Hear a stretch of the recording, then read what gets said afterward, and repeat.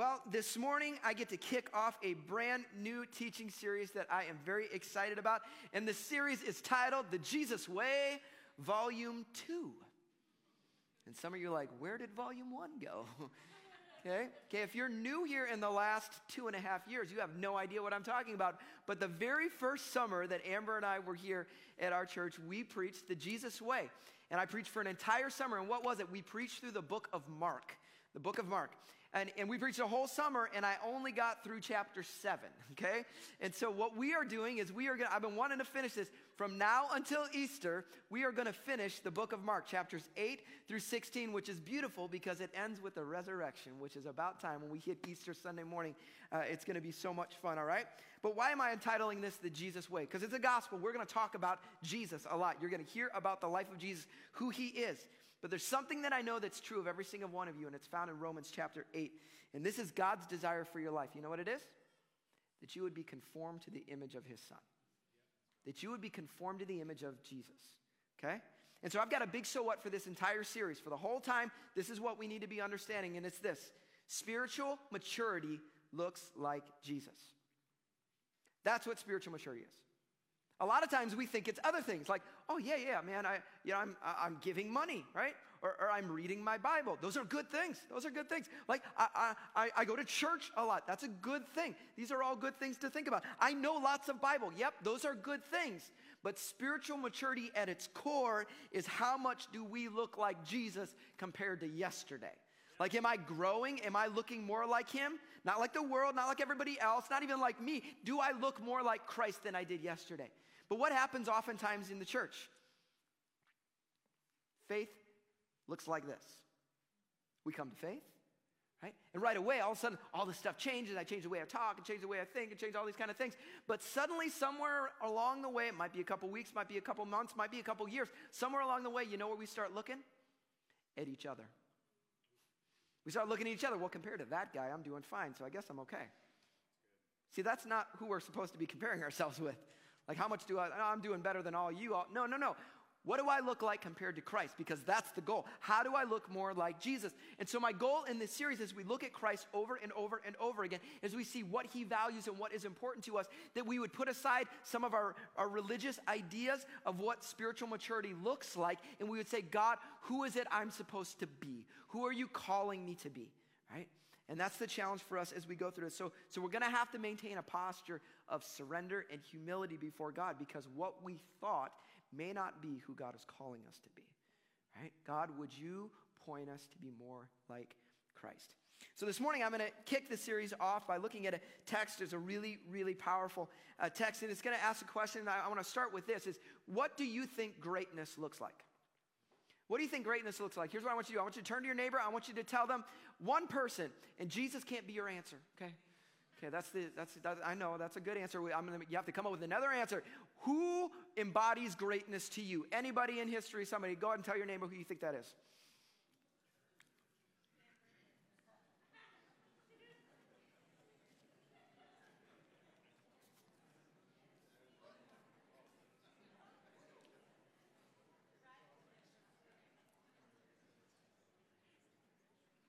I got a brown noser in the front row. She said, Greg Linz. I'm like, okay. Let's clean that nose off, okay? And it wasn't Amber. We all know better than that. All right. So if you weren't being spiritual and didn't say Jesus, that's fine. So I don't know who you said. We all have a different idea of what greatness is. But when you think about our world, you think about people maybe who've influenced or changed things. You know, in our last 20 years, you know, I think about like a Steve Jobs who invented an iPhone.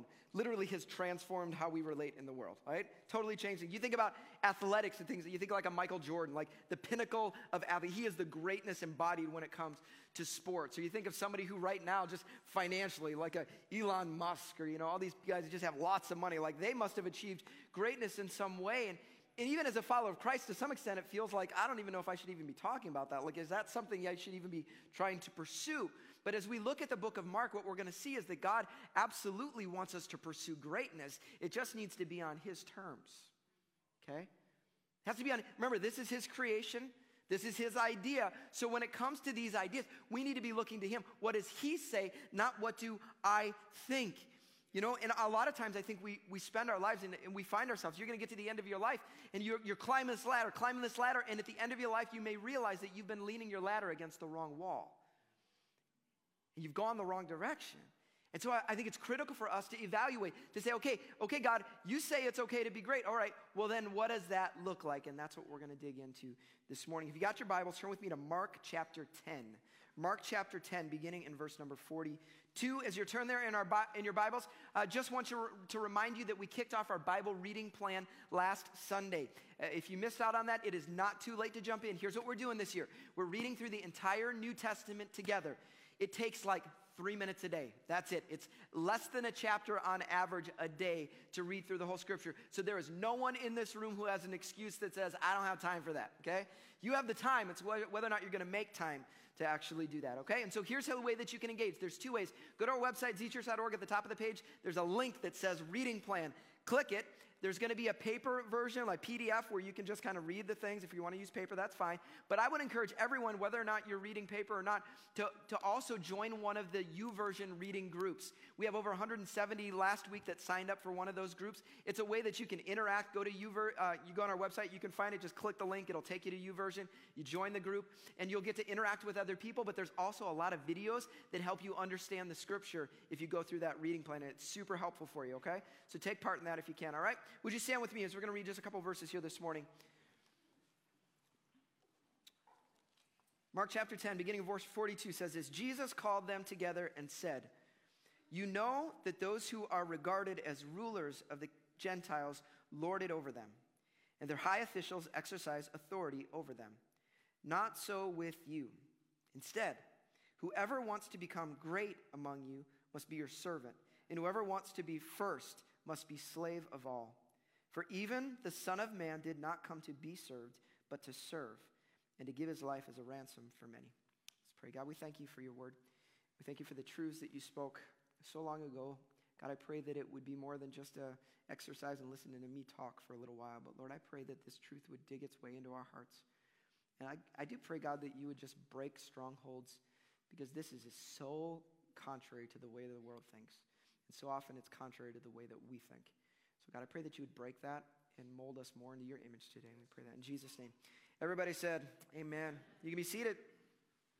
Before we dig into the text, today I want to dig into the context. And first I want to give you context of the book of Mark. Obviously, we're going to be sitting in the book of Mark for several months here. And so I want you to understand what's going on in the book of Mark. First off is that Mark is a gospel. All right, that's the type of literature it is. And what are gospels? Gospels are historical theologies. They're not biographies, okay?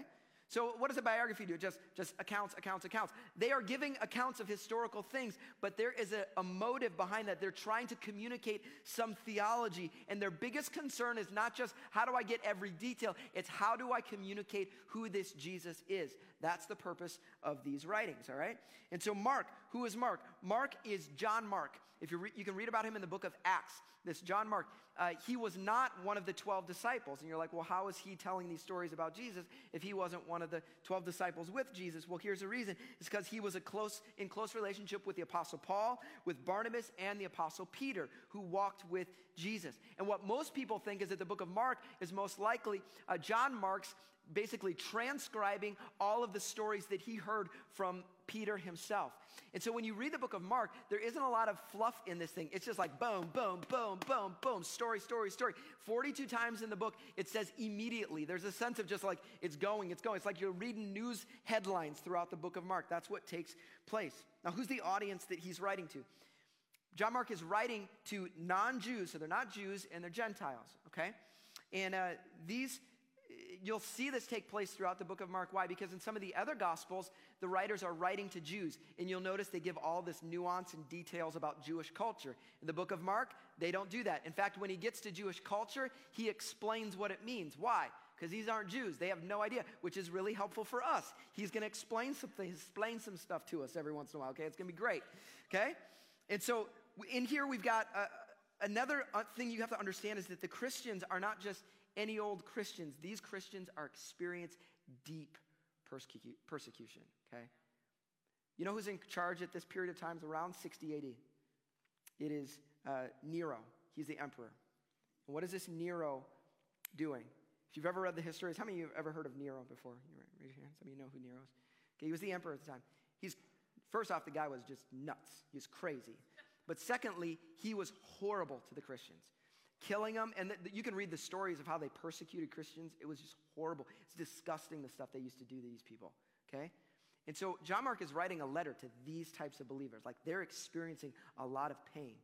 And you'll see throughout the book of Mark, you'll see him just see Jesus or express Jesus as this suffering servant king, because he is one who can resonate with what they are experiencing. And I think it's something that every one of us need to understand, because maybe you walked in this morning and you're carrying some heavy stuff. We don't have a God who doesn't understand. We have a God who's walked through the pain. He understands pain in a deep way, and he can resonate with you in your heart, okay? And so we get to the passage I just read, and I just say this is kind of the theme for the gospel. Most writers would say this is the core text, these few verses that we just read together. But I want you to give some context to the story of how did we get to Jesus saying these words. And what we see in verses like 32 through 34, Jesus is telling his disciples, hey guys, I'm going to die. He's telling them, I'm going to die. This is what's happening. I'm going to Jerusalem. I'm going to be crucified. I'm going to be handed over, all this kind of thing. This is the third time in the book of Mark that he's telling them this thing. And you would think in this moment, right, the disciples are like, oh, Jesus, oh, I'm so sad. You think that would be happen. But this interaction happens immediately. What's the first thing that happens? Then James and John, verse number 35, then James and John, the sons of Zebedee, came to him. Teacher, they said, we want you to do for us whatever we ask. Sometimes my kids say that, right? They're like, Dad, I want you to do whatever I ask. I'm like, I ain't saying yes till you ask me, okay? And he goes to him, he says, I want you to do whatever. And so Jesus says, well, what do you want me to do for you? In verse 37, it says this. Let one of us sit at your right hand and the other at your left in your glory. Now, if I was Jesus, I'd be like, are you kidding me, guys? Like, I just told you that I'm going to die, right? And you're worried about where you're going to sit, okay? Get over yourself. You're not that important, right? But this isn't how Jesus responds immediately. What we see happen over and over again is Jesus, or the disciples, they totally miss out on what Jesus is really doing. Because he's talking about this kingdom, like the kingdom of God, the kingdom of God, the kingdom of God. He talks about the kingdom of God more than anything else, okay? But their view of that was a very earthly view.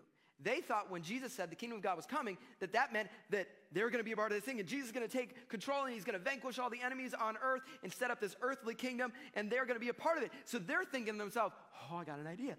Let's see if we can get in on this. If I could be on his right hand right now when he's still kind of not a big deal, then man, it's going to be huge. It's like I could buy Bitcoin in 2010. It'll be huge. It's going to be amazing, right? That's what they're thinking.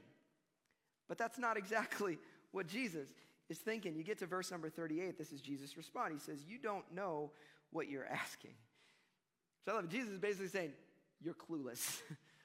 Which I feel comforted by that, because how many of you ever feel clueless when you're trying to live out your faith? I do sometimes. I read what Jesus says. I'm like, I'm struggling, Jesus. What are you saying here, right? It's okay. And what I love about the heart of God is he's patient with us. He doesn't say, oh, you fools. No, he says, okay, guys, let's talk through this one more time. He brings him in. He says, all right, you guys come together. And it says this in verse number 42. It says, you know that those who are regarded as rulers of the Gentiles lord it over them, and their high officials exercise authority over them. Jesus is saying, listen, this is what you're used to. Like, this is what you think is normal. You think that if you're at my right hand, then you're going to get to be the stuff on top, right? Because that's how the world operates. That's what the world is doing. They are always trying to fight to get on top. Because when you're on top, everyone exists for you, right? It's all about you. You're the one that gets served. You're the one that gets cared for. It's all about you. And honestly, for many of us, that sounds kind of good.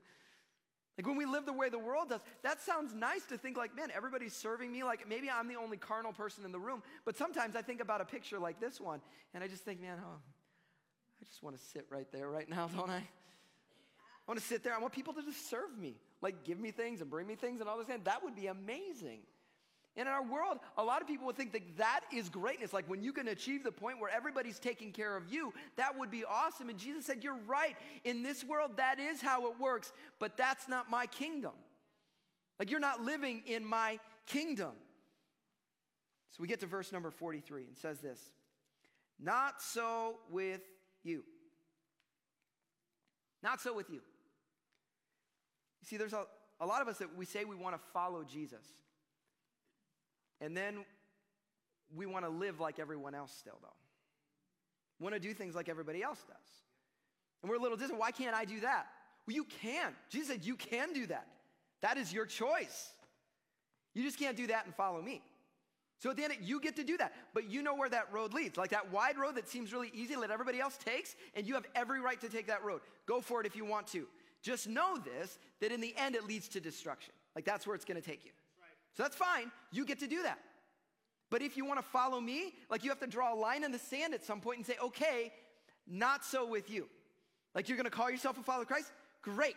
Then there's some things you don't get to do anymore. And that's what he's about to talk to us. There are requirements. You say, oh, I don't want to do that. Great. You don't have to. But you want to submit to Christ?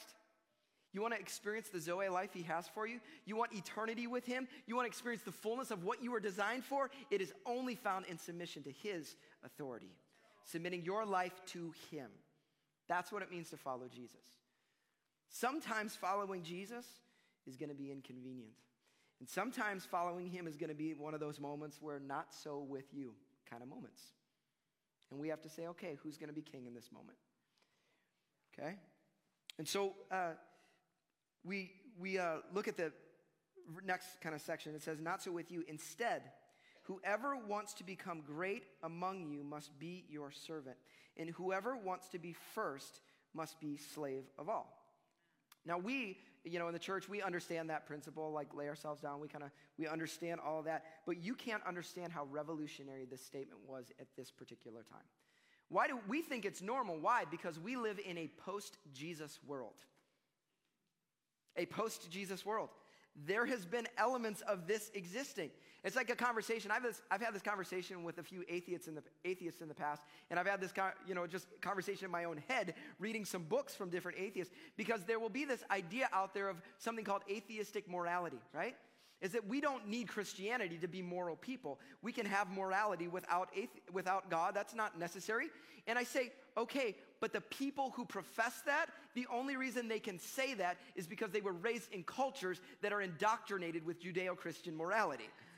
Like that's the only reason they say that. Like, because if you play out purely atheistic ideals, it actually will not result in a morality that you and I would understand or recognize. Okay? You can only say that because you are totally entrenched in it, okay? And the same is true. In this culture, like we look at it and you're like, oh yeah, greatness is kind of lay yourself down. That kind of makes sense to us. We get that because we live in a world after Jesus. And there are Christians. You have examples in your life of people who have lived this way and lived out greatness as God would say, not as man would say. But at this point in time, nobody lived that way. If you wanted to be on top, you wanted to be there because that meant everybody served you. It's all about you. And he's saying, that's not how it works in my kingdom. You can't live that way. And so I want to get to our big so what. And we always say this, so what? What's the point of this thing? If you forget everything else I've shared this morning, this is critical. It's this. Greatness is a posture, not a position. Greatness is a posture, not a position. What do I mean? We try to achieve positions or titles or statuses, whatever those things. We try to achieve those things because we think that equals greatness, right? If I could just get to this place in my life or achieve this thing or do this thing, whatever, people would see me, then I've experienced greatness. And it does in this world. You're right. In a lot of ways, when you get to that level, like, okay, yeah, everybody sees me as great. Now, that's fine. But the problem is that our allegiance isn't to this kingdom. And at the end of our lives, the question is, are we leaning our ladder against the right wall? Position does not equal greatness in the kingdom of God. Greatness is found only in the posture of your heart. Greatness can be found in slums, and greatness can be found in corner offices. Why? Because it has nothing to do with your position. It's not. Now, I think for most of us, this should be incredibly freeing. Why do I say that? Well, I'm going to give myself, I'm approaching middle age. Say that, approaching. And I'm going to be approaching it for a long time, folks, just to let you know that. Now, I turned 40 on March 1st, so I'm like 6 weeks till I turn 40. Okay? But here's the deal. Because I'm approaching I'm approaching middle age. A lot of people around me definitely are middle-aged, okay? They're way older than I am. But here's what I see can happen in people of their vintage, their age, is that you get to this place where you start to analyze. You heard midlife crisis kind of moment. A lot of guys will have that. Why? What happens? You get to like the center of your life and you're like, man, what have I done with my life? Have I achieved like the greatness that I thought? And a lot of guys look at their lives and they'll just say, man, I haven't got where I thought I'd be. Like I'm not here. I was wishing I would be there. I'm not there. And then sometimes even worse, to throw a little salt in the wound. Like, oh, I haven't achieved it, but then this young little whippersnapper who's like 22 is now doing this thing, and like whatever. And it's just crazy. They're laughing because I used whippersnapper. I think that means I'm old. You all shut up. Done with you. Right? But we get to this place where we think, I don't know if I've achieved it. Can I still achieve greatness? And it can feel like a heavy burden, especially I'm talking to the men right now because I know the men feel it a lot of times. Some of you women feel the same thing. This burden, like, have I made it yet? Like, is this all?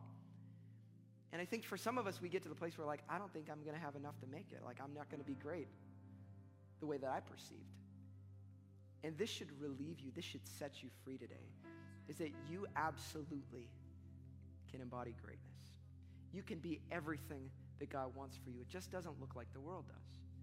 Because here's the freedom. Greatness, it doesn't demand money. It doesn't demand fame. It doesn't demand influence. It doesn't demand the right family or the right education or the right background or the right relationships or the right career or the right clothes or the right house or the right car or whatever it is you think greatness is. Greatness is in God's kingdom just takes a heart that says, it's not about me. It's a heart that says, I'm here to be a servant. And I have seen greatness in people who have large means and large amounts of influence and affluence and those things. I've seen greatness embodied there. How have I seen that? Because they understand that all this stuff isn't for me. My calling as a follower of Christ is to serve. It's to leverage whatever God has given me, to leverage it for the sake of the other and for the sake of his kingdom. That's what greatness looks like. See, some of you are in the room and you're like, you are the CEO. You are the one of influence. It doesn't mean, I have to give that all up. No, it says I need to use it differently. I'm no longer leveraging it for me. I'm leveraging it for the other. That's what it means to be a servant. And I've seen greatness in people of very low influence and very low means. Because rather than sitting there and saying, well, woe is me. I don't have anything. I don't have what they have. I don't have the money like they got or the influence, or people don't know me. Rather than saying that, they say, God, help me to be faithful with what I do have. And they are people of greatness in the kingdom of God. In the fullness of eternity will reveal those moments. Those people, those names that we don't even know. The people we don't even know. They're serving in some corner of the world, and they are the greatest in the kingdom of God. We don't even realize it. Why? Because they said, it's not about some position I can hold. It's a heart that says, God, I'm yours. Help me to serve. Okay? Greatness is a posture, not a position. So I want to close here for a moment, and I just want to give you some very practical thoughts.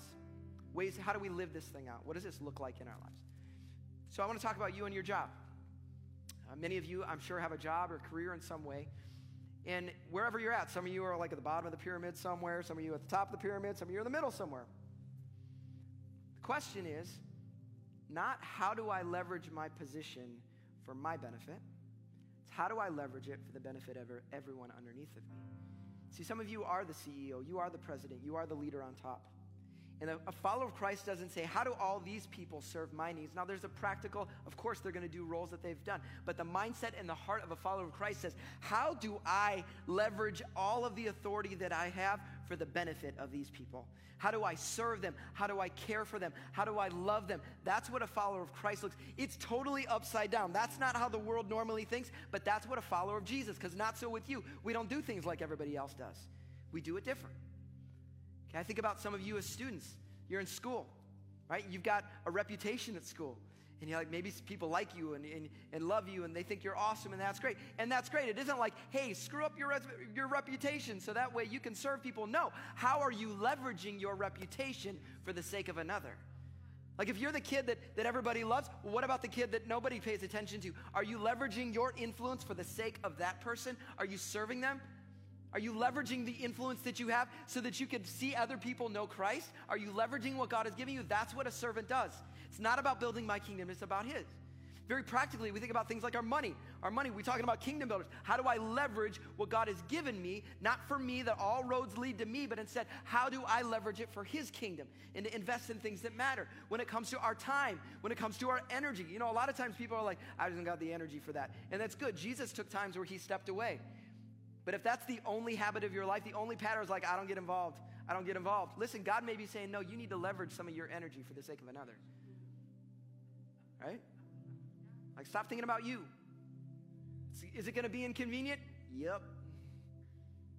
Is it going to cost you something? Yep.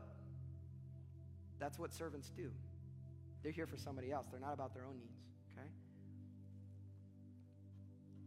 I even think about Amber and I here. You know, we are the lead pastors here of this church, this congregation. Do you know what our chief title is? Servant. We are the lead servant. Our job here is not to say, how do all y'all people take care of our needs? No, it's how do we serve you and care for you? How do we lay our lives down for you? To come under you and support you and lift you up. That's our calling. And if we ever lose sight of that, we have totally missed what ministry is about, okay? And I even talk about, just practically speaking, for the married couples in the room, I just want to talk to you for a moment. I talked about this principle about 9 months ago in our marriage series. But this principle has to work its way out in marriages. Because very easily, what do? We have the same mindset that everybody else does, that when I come to the marriage, I'm here thinking about, what about me? What about my needs? Are you meeting my needs? Are you doing what I want?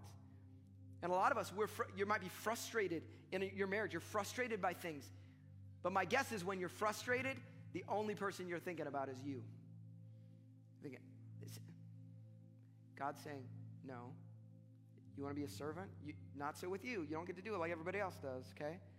If you want to be a follower of Christ, how do you lay your rights down? How do you surrender yourself to care for the other, to prefer the other, to leverage whatever you have, your time, your energy, your money, everything you got? How do I leverage this for the sake of the other? That's what it looks like to have a Christ-centered marriage. And it's the challenge. It is a hard challenge, but it is a challenge for every one of us because it so flies in the face. And some of you are saying, this is ridiculous, Greg. Why would anybody do this? It's hard work, right? And they're going to abuse you sometimes. They're going to take advantage of you. Yeah, they are. You're right. Okay? Why would we do this?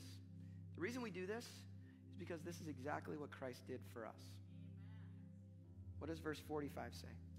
For even the Son of Man did not come, even Jesus came not to be served, but to serve, to give his life as a ransom for many.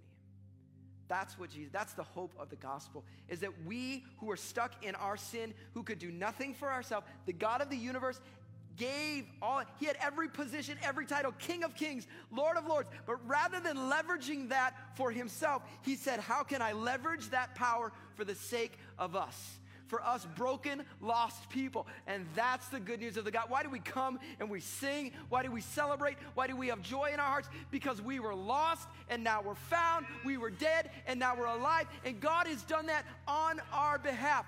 That's the good news of the gospel. All right? And so the call for us as followers of Christ is not, how can we be good church people and try to be nice to each other? No, how do we look more like our Savior who gave up everything for us? God, make us look more like you. I want that for us. But even if you don't want it for yourself, I want it for my life. I want my ladder leaned up against the right wall. I learned a long time ago when I was younger, I was never the tallest, never the strongest, certainly never the best looking. I was never the smartest. I was never any of these things, right? You know me, I'm the introvert. I was never the most socially, just killing it out there. Just, hey, what's going on, everybody? Bing, bing, bing. That's not who I am. And in the world's eyes, it's very easy to think, well, how could I succeed? How could I be of greatness, Some of you know what it's like when you're the introvert, as I am. It's very easy to walk into rooms and feel like I don't feel always as seen. Because I feel, it's struggle. Socially, it can be challenging at times, and you feel forgotten at times. I always voice those things because half the room feels it, but is too insecure to talk about it, so I'll just say it myself. Because some of you walk in on Sunday mornings and that's how you feel. You feel like you're just kind of there and nobody notices you. And it's very easy when you have those feelings and those thoughts in your mind to think, well, how could I ever be great? Good news. You can. At the end of my life, I don't, God forbid I die before Amber does. At my funeral, I hope that Amber says something like, man, he did some stupid things sometimes, and he didn't get everything right, but he was a servant. Like, he served me. I hope my kids, I don't care, like their dad, he did dumb stuff, and he was awkward sometimes and embarrassed us, but he was a servant. And one day I'm going to stand before my Maker, and there's one thing I want to hear. Well done, good and faithful servant. I don't get everything right. None of us are going to get everything right. But God, give us hearts after you, hearts that say, I'm not building my kingdom. I'm not trying to make a name for myself. I'm not trying to be great in the eyes of the world. God, I want to be great before the one who gave his life for me. And one day I'm going to be singing your praises, and I pray that I would join all of creation, every voice, every tribe, every tongue, singing, holy, holy, holy is the Lord God Almighty, because this thing is not about me. It's about you and about your kingdom.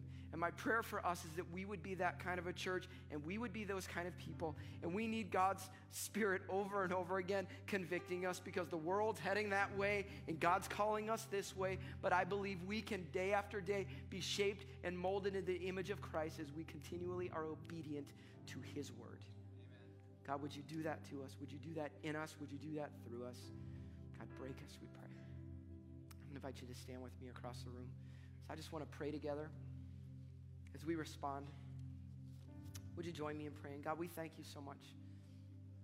We thank you so much that you did what we don't deserve. God, you lowered yourself for our benefit. You leveraged everything for our benefit. God, we need you. We need your help, because living that way can be really, really hard, because we want to live for ourselves. And so, God, we depend on the scripture that says that you are going to put a new heart in us. You're going to write your will on our hearts. And so we ask right now that you would do that. You would shape our hearts as we submit to you by the power of your Spirit. Would you do a transformative work in us? God, would our minds be transformed by the renewing of our minds through your word? God, may your truth come alive in our minds. May it come alive in our hearts. May you do something in us, Lord, that we could truly live differently, God. God, I pray that we would be those kind of servants, that you would say, well done, well done. Did you make a name for yourself? Maybe not. Did you start a big company? Maybe not. You got 1 million followers on Instagram? Maybe not. But in my kingdom, you are great. God, I pray, may that be the words that we hear. May that be the desire that we hear, that we would hear your voice speak, well done. Would you do that in us, Lord? And I pray right now for any affections that are inappropriate in our lives, God. Any things that we love more than you.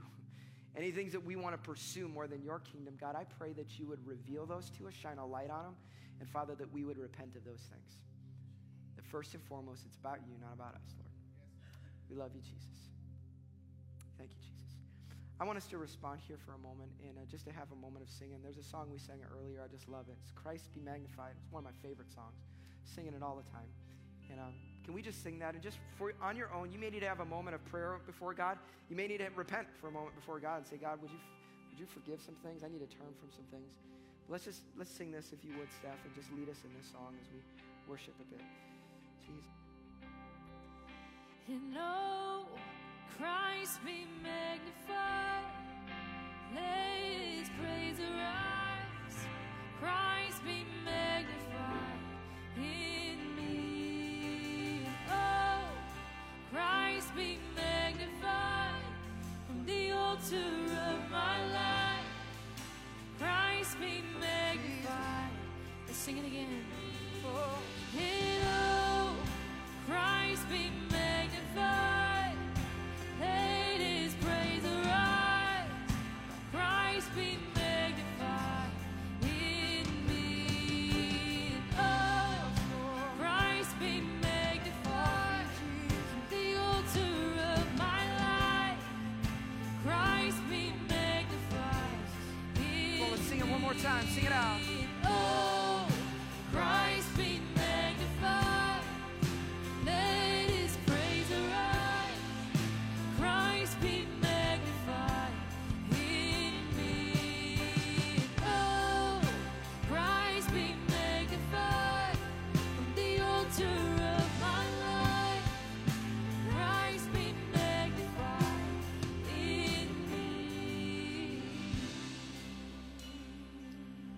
Father, we surrender all that we are.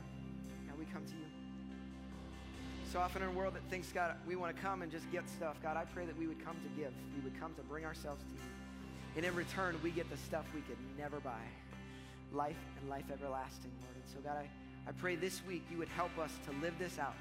God, I pray this isn't just a theological idea, but this week we would look more like Jesus than we did last week. Because we wake up in the morning saying, how can I serve my spouse? We wake up in the morning saying, how can I serve those underneath of me? God, how can I love and leverage everything I have for the sake of another? God, help us this week, we pray in the name of Jesus. Amen. Amen. Amen. As we close, I want to give a challenge to you. Very simple challenge, and it has to do with what we talked about earlier. I want you to take this card. Here's my prayer. Some of you need to pray, God, do I need to take the step of centering my finances around you just through the tithe? But for some of you that are there already, to begin to pray, God, how can I begin to engage? What do you want of me? Would you take this card and prayerfully ask for God to speak to your heart and be ready to respond in the coming weeks?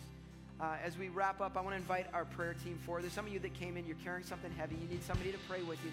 Please do not head that way. Pray that you would head this way. Allow them to pray with you, to minister to you. Otherwise, you guys have a great week. We love you. We'll see you back next Sunday. Have a great week, guys.